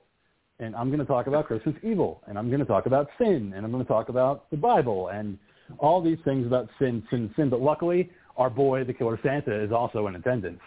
So as the Reverend is really getting into it and slamming his hands down on the pew, talking to the lonely old woman, that's when the killer grabs a knife and chops off his fingers before violently stabbing him to death. And it was great, loved it, but it was just great, the parishioner, just shaking and terrified. Like, I don't know anything, I didn't see anything, please don't kill me. And what does he do? He gives her money that the Reverend stole. And she's like, oh, okay, cool, we're friends now. Like, what are you doing later? You want to get a drink or something? I suck your dick. This killer is now cutting a swath, cutting down all the naughty people in the town of Crier. We have Aubrey confronting a possible suspect, drug dealer Stein Carson. He's a big guy. He's not thick, but he's thin, but he's got big feet. And he's sitting at a bar trying to tell her the story about this jilted husband that dressed up like Santa and killed people with a flamethrower. And it seems to fit the bill of the killer that they're looking for. But Carson really just doesn't want to have this anymore, so he decides to flee. And Aubrey is in hot pursuit. But She gets caught up by Carson and nearly killed before Cooper shows up, and that's her, I fucked up, okay? I fucked up. I hesitated. And that becomes a big fucking thing throughout the remainder of this movie, the fact that she hesitates. For some reason, she just can't stop dwelling on the fact that she hesitated. Even Cooper's like, dude, you fucking hesitated, dude. Like, you're a cop. Well, You're a cop. Isn't that like loosely how her husband ended up dying because she hesitated? Like there's like a dropped line in there somewhere. Like we never really find out exactly how it happens, but there's like a line that if she didn't hesitate, he would still be here. Yeah, when she's talking to her dad, she mentions it. When she tells him not to go to the Santa parade because there's a killer around, and the father's like, well, that's okay. It's fine. He's like, you know what? You're a cop, and this isn't the first time a Bradamore had to take down a bad Santa. So it'll be cool. Like everything will work out. I'm not gonna tell your mom. It's gonna be fine. I don't know where but that's he does going. Go to the parade, and he has a fucking trophy. Like I love the fact that they gave him a fucking trophy, and he's just waving like he fucking won the hockey championship. Like he's waving around this trophy, and I was like, that's adorable. This former sheriff of this town, they give him a trophy, like world's best sheriff. Yeah. Look, everybody around. People get happy he said he was going to get the trophy. Opportunity to get a trophy. I mean, yeah, he's not going to turn that down. I wouldn't. Like, where's my trophy? Yeah. Yeah, but also, that's the other weird thing we didn't really talk about is this town, which is like fucking dead as shit. For some reason, has a million fucking Santas in this town for this weird ass Santa parade. Yeah, it's not really. It's a weird thing because that's what the whole town comes out for, to celebrate. So it's like, yeah, it's our one big thing. Like, this seems like one of those Hallmark towns that just has, like, the one big Christmas event, and every other holiday sucks. Like, they don't care about Thanksgiving or Easter or Halloween, but Christmas time, yeah, this town gets lit. It's an exciting thing for all these people. So Carson is the obvious suspect for the police and for Cooper. Writing his name on the board, missing one of the S's. Ellie? No, his last name has two S's. That's right, double S, double screwed. I was like, oh, double he's reaching Tom Atkins level.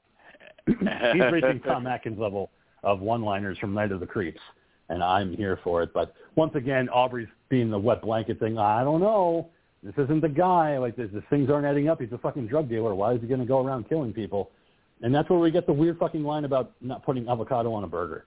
And you just don't do it. You keep it plain. You keep it simple. She's like, yeah, but I really think, now you're putting hummus on it. You definitely don't put hummus on a fucking burger. And I was like, oh. I don't know where he got it from, but I was there for that line. Like, I was saying that all fucking week after I watched the movie. I was like, you don't put fucking avocado on a burger, all right? Like, what does that mean? I was like, I don't know. I just heard it, and I fucking like it, and I'm putting it in my vernacular. I'm using it. Thank you, Mac McDowell, in this movie.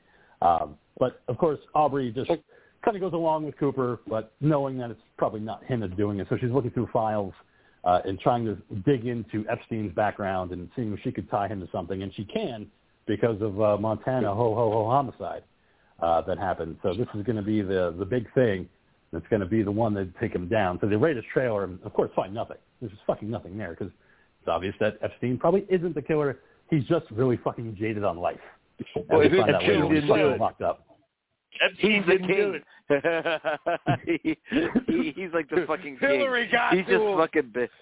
Yeah. Where's my cup of joy? Where's my figgy pudding? My fancy cologne, my Tim Tebow jersey, or my fancy wife or vegan friends that worship the ground I walk on? Where's my life? It's like, oh, you just hate life, dude. You're not a killer. You don't like anything. But you know what? This is the thing, though. This is what you get Donald Logue here to do. Oh, like when he gets into these monologues, this is what this man does fantastic. It's bread and butter, man. Yeah. Yep. And for me, it's probably one of like my favorite parts of like an otherwise like I don't know, somewhat up and down film. I like the tail end of this movie a hell of a lot better than I like the earlier parts of it. Once the movie gets going, it's enjoyable. But this scene here with him just going on and on about everything, man, yes, I loved it absolutely. Thank you, Donald Logue, for fucking delivering an awesome monologue about Christmas and the fucking holidays. And it just made a lot of sense because even he was like, you know what? You got me in here, and for whatever you think I did, I definitely didn't do. And she's like, well, whatever, you're here now, so you could just stay in the cell. But we cut back to Mayor Revy going outside to have a cigarette, and his youngest daughter is like, hey, Dad, you said you would quit. And he's like, I swear. Like, you know what? First of the year, it's going to happen. I'm going to quit smoking. She goes back. You lied. Yeah. Yeah. So the best part is that you have Tiffany coming back home with her boyfriend Dennis, and she's tugging on his belt and being flirtatious. And he's like, "Hey, Mayor Revy, I heard you got your guest house built." He's like, "Yep, 2 bedrooms and a full bath." He's like, "Thanks. I'm going to go fuck your daughter now." He's like, "All right, wear a condom." Like, "I'll see you guys later." No, the fuck you're not. Like, you're not going in that guest house. We have family over or whatever. He's like, "Nah, it's all right, cool. Just don't come in her. Like, please. Like, I don't need that added stress." I'm gonna show him my sawfish. Well, she's gonna show him something. So after they leave to go to the guest house to get their fuck on, all the Xmas lights go off on the porch, and that's when Cooper calls the mayor to say, "Hey, Merry Christmas. Hey, everything's fine, but like really quick though, there's like a serial killer. It's like a whole thing. Like, you know, you understand, right? I mean, these things happen." Well, he doesn't because he's being strangled by the fucking killer. Nope. Mayor, I know you're choked up. I know you're choked up right now by the things I have to tell you, but you're cutting out. Oh, okay. Well, I'll call you back. You're going through some things. Like, it's fine. Like, you know, the juxtaposition between him being strangled to death and Cooper trying to talk to him is great because, you know, it's one of those wonderful things, especially using Christmas lights as a murder weapon. I'm always there for in Christmas movies, like these horror Christmas movies, like using decorations, like candy cane decorations, like in Black Christmas, you know, stuff like that. I'm all there for. But yeah, Tiffany and Dennis are definitely getting it on. Tiffany's giving him a bunch of mouth hugs. That's his Christmas present this year. But she can't quite finish because, wait, I'm going to give you blue balls for a second because I'm going to change into something even sexier than what I have on, which is just a bra and underwear. When she stops for that like 1 second and starts talking, and he's like, "Don't fucking stop!" Like, "Yeah, don't thank stop, you, bro." Yeah. But then she's like, "Oh wait, I'm going to go change out of my sexy outfit into an even sexier outfit," and he's like, "Okay, cool." Like, "Oh fuck yeah!" Like, no, you were just getting a treat. Like, don't stop. Do it after. Like, it's fine. He's a teenager. He's going to be able to go again in like 30 seconds. It's fine. Like, just give him like what he wants and then, you know, move on to the sexy gear. But no, she has to go put it on, go way back in bed so Dennis could be all excited. But, you know, he's hiding, obviously. He's not around. The bathroom door opens up. And then Dennis appears and screams at her in a jump scare. But, "Dennis, how did you get from the bathroom to where you were standing?" He's like, "Oh, whatever, babe. It's like totally cool." And that's when Killer Santa goes into fuck you mode, slams the door on Dennis and confronts Tiffany, and then kills her just like in Silent Night, Deadly Night. The Linnea Quigley character gets impaled on deer antlers, and the same thing happens here. Mm-hmm. I was here for it. I was clapping at this thing. I was like, "Oh, man, what a fucking callback," because it is one of the coolest moments in that movie to recreate it here. And it looks actually worse here than it does in the 84 version.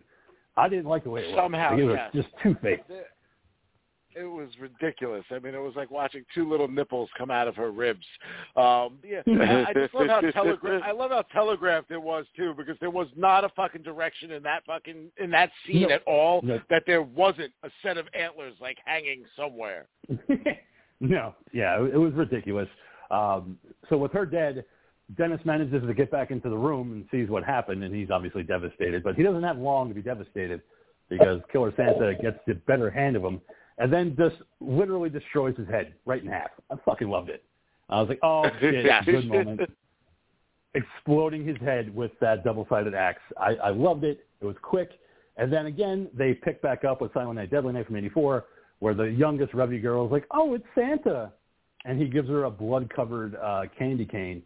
In the 84 version, he gives her a box cutter as a present because she's good. And he walks away. He's like, "But wait, what about the cookies?" He's busy. Just enjoy that blood-covered, candy cane that you got, because this is going to be fun. Best kill of the movie.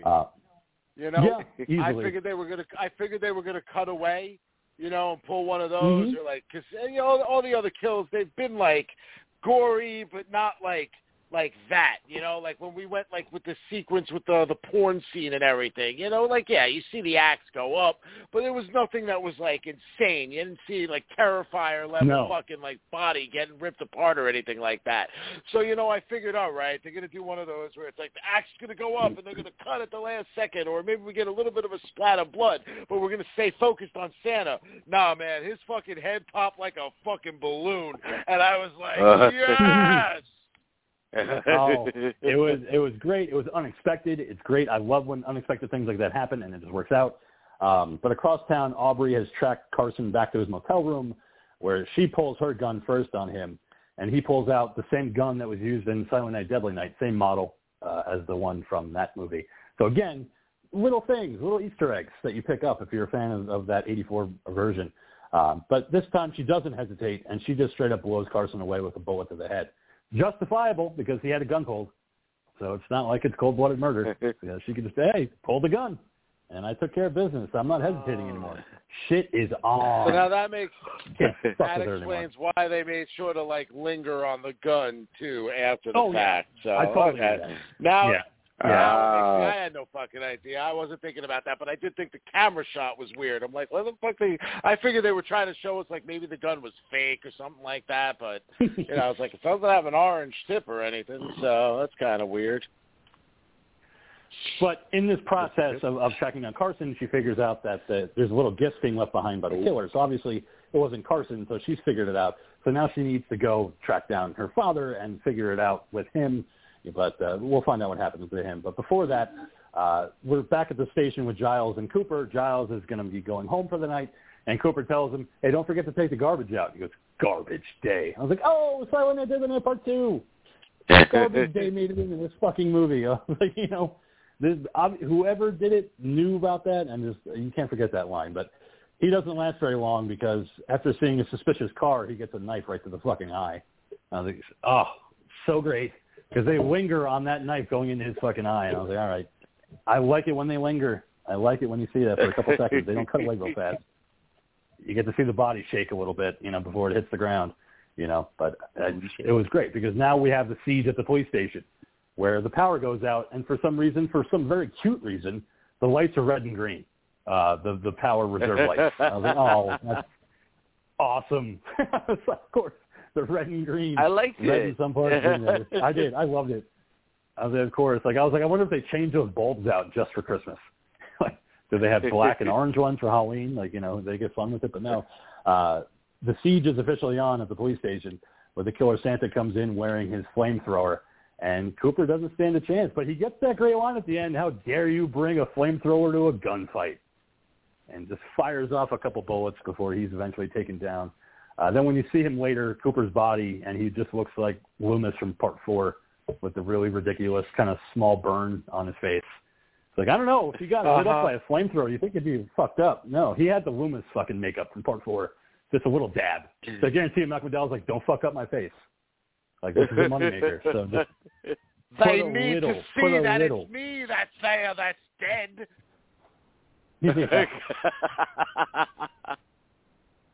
God damn it, I was in a Clockwork Orange, and now I'm laying on the floor in Wisconsin getting makeup put on my fucking face. Like, oh, just don't do the whole thing. Let them know that Malcolm is still beautiful in the end. Do it. Whatever he says, you know. So, but before Audrey can go back to the police station, she has to go home and discover that her dad's been gutted, and he's been left a box with the coal inside, just like Cooper had done. And so, for some reason, her father was not a very good person because the Santa's only killing bad people. So we'll find out why he's exactly bad. He's not. But we'll find out why the evil Santa thinks that he is. Mom's still in hiding, though, and she's like, oh, don't go. Don't go chasing that evil Santa, even though you're a cop and you have a gun and you could totally take him down. No, don't leave. You know, nope, sorry. Got to do it. Third act. I'll be back. You know, leaving her mom screaming the entire time. As the fire sprinklers kick in at the police station, Brenda's hiding in a closet. The killer Santa wants to kill her, but then you hear Jim Epstein going, what the hell's with the rain? Like, come on, man. Like, this isn't cool. So he's distracted, so the killer Santa confronts Jim. And he's like, oh, hey, brother. Hey, come on, let me out of here, man. Like, this isn't cool. And Jim, realizing that this is probably going to end up in a fight, decides to punch Evil Santa first. And you get the only line of dialogue from this Evil Santa, and it fucking ruined it because he says, not nice. And I was like, no, do naughty or do punish. Come on, give us that Silent Night, Deadly Night, Billy. Naughty or punish, like, not nice. I was like, okay, it's fine. But one hell of a fight between Jim and Evil Santa. To at one point you think maybe Jim might be able to overpower him for a second, but no. Santa's got his ho-ho-ho brass knuckles out. And it's just about to get real. Like he had those special made so he could beat somebody to death, and that's what he does to Jim. He just beats his face in until he's finally dead, and he could prop up his body for somebody to find eventually.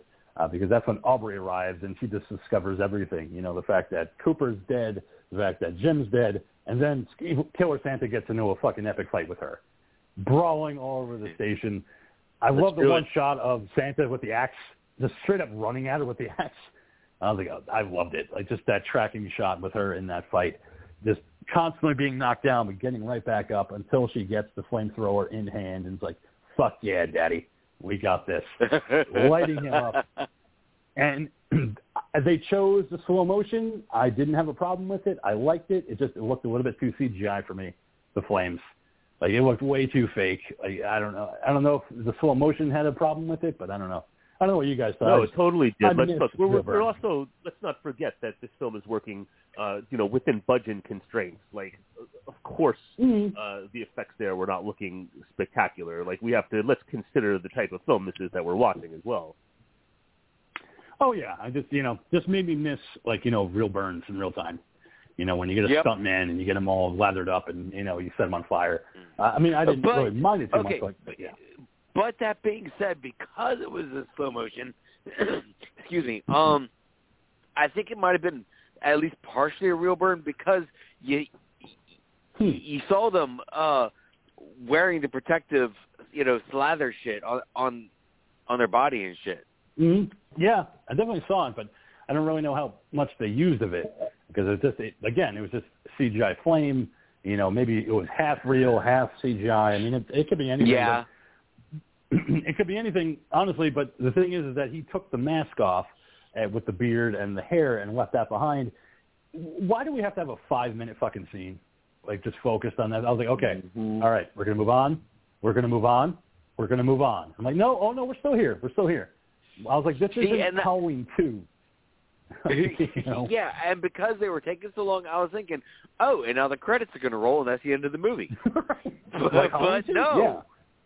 Yeah, no, it's still moving on because we have Brenda being saved by Aubrey, and they run outside, and yes, the station's burning down, but they survived, and obviously Killer Santa escaped. Somehow he managed to put himself out and get out of there. And then we cut to the makeup isn't very good, but it's a badly burned man in a pickup truck, and that's where I had a problem with this. Is they don't have any kind of sense of when this takes place. It can't be the next day. It can't be because those burn wounds look like they healed already. So it's okay, fine. This is obviously the killer because he's burned and he's sitting in a pickup truck on the outskirts of Cryer, so he's leaving. But I could have used a little fucking plot card saying, 1 year later or, a couple months later, something to put us in a time frame where he could be healed like that and just deciding now to leave town. Because he's wearing a button-down shirt, but it's short-sleeved. It feels very spring, feels very summery when he's deciding to leave. So it's where the fuck was he hiding, for all these months, and avoiding detection from Aubrey, who obviously is going to want her fucking revenge because he disappeared from the station. But we have to cut to the flashback to the night that the jilted husband decided to set everybody on fire because the officer that responded that night was her dad. And her dad had the unfortunate honor of taking down this killer flamethrower Santa. And unfortunately, his son was watching from the truck the entire time, and that was the reason for this particular guy's revenge. And he decides in that moment... But he decides in that moment he's leaving Cryer, and we don't know what his destination is because we never got a Silent Night 2, which is fine because this movie doesn't need a sequel. I think it's kind of cool just to see the killer drive off. You know, he survived. You don't know where he's going, and that's it. You know, we don't need more adventures of evil burnt Santa. I think it was just perfect the way that it was. I think everything about this movie just really resounded well. And I think it's one of those movies that, yeah, if you're looking for holiday horrors, I mean, this is one that's modern and it's one to put on. Yeah, man. I had a great time with it. I really did. Because I own it. Like I said, yeah. No, I do too, but I already owned it before you made the pick. So, I mean, I already have the DVD before you told me that. But I don't know. It's one of those movies, like I said at the beginning. It doesn't take itself seriously. It has fun. It's got a lot of gore. It's got nudity. You know, it's got over-the-top acting. It's what I wanted Halloween Kills to be. You know, I went in hoping that Halloween Kills would kind of have that same sense of like, yeah, we're having fun, winking at the camera every now and then, kind of like Halloween 5 did. Even though Halloween 5 is not a good movie, you know, it's a fun movie to watch because you don't really have to pay attention to it. It's silly. It's over the top. The acting's really bad. Donald Pleasance is drunk the entire time, but you can still have fun with it. And I think sometimes those movies need to happen. You don't have to make everything so serious. So that's why I was glad to watch Silent Night, because it's a movie that's just like, dude, we're here to fucking have fun. You know, we're not going to make it a dark fucking movie where a kid's being tortured and all of a sudden he decides to become a killer Santa. Like, even Silent Night Deadly Night had fun with it. Like, you know, yeah, it could be dark if you look at it that way, but it's funny. Like, it's stupid. Like, he's set off because he has to become Santa and Ira's toys and just decides to punish people. It's great. You know, it's one of those movies that you can just put on, and it's got a horrifically bad love sequence where two naked people are just kind of touching each other and not doing anything. But other than that, it's fun. Go ahead, Ghoul. Oh, no, I just went, sex, touching. So, ooh la la. So, all right. Ooh la la. Ooh la la. Oh, that's the future part, too. Had a flashback for a second. All right. So with that being said, Dean, it is your pick next week. What do you have for us? What are we watching? It is my pick next week, and I have to say that I have never picked a theme, like a holiday-themed film ever for our show before, be it the Christmas season or Valentine's Day or any of the other holidays where there might be a horror film associated with it. But I think that it is time for me to enter into the realm of holiday-themed horror, and I'm sitting here in this very moment. I had my pick set to go, and I am going to announce my pick tonight, so I don't want to disappoint anybody, but I had my pick ready to go, and then another film came on my radar, and I am locked here right now in a deadly debate of which films should be the pick.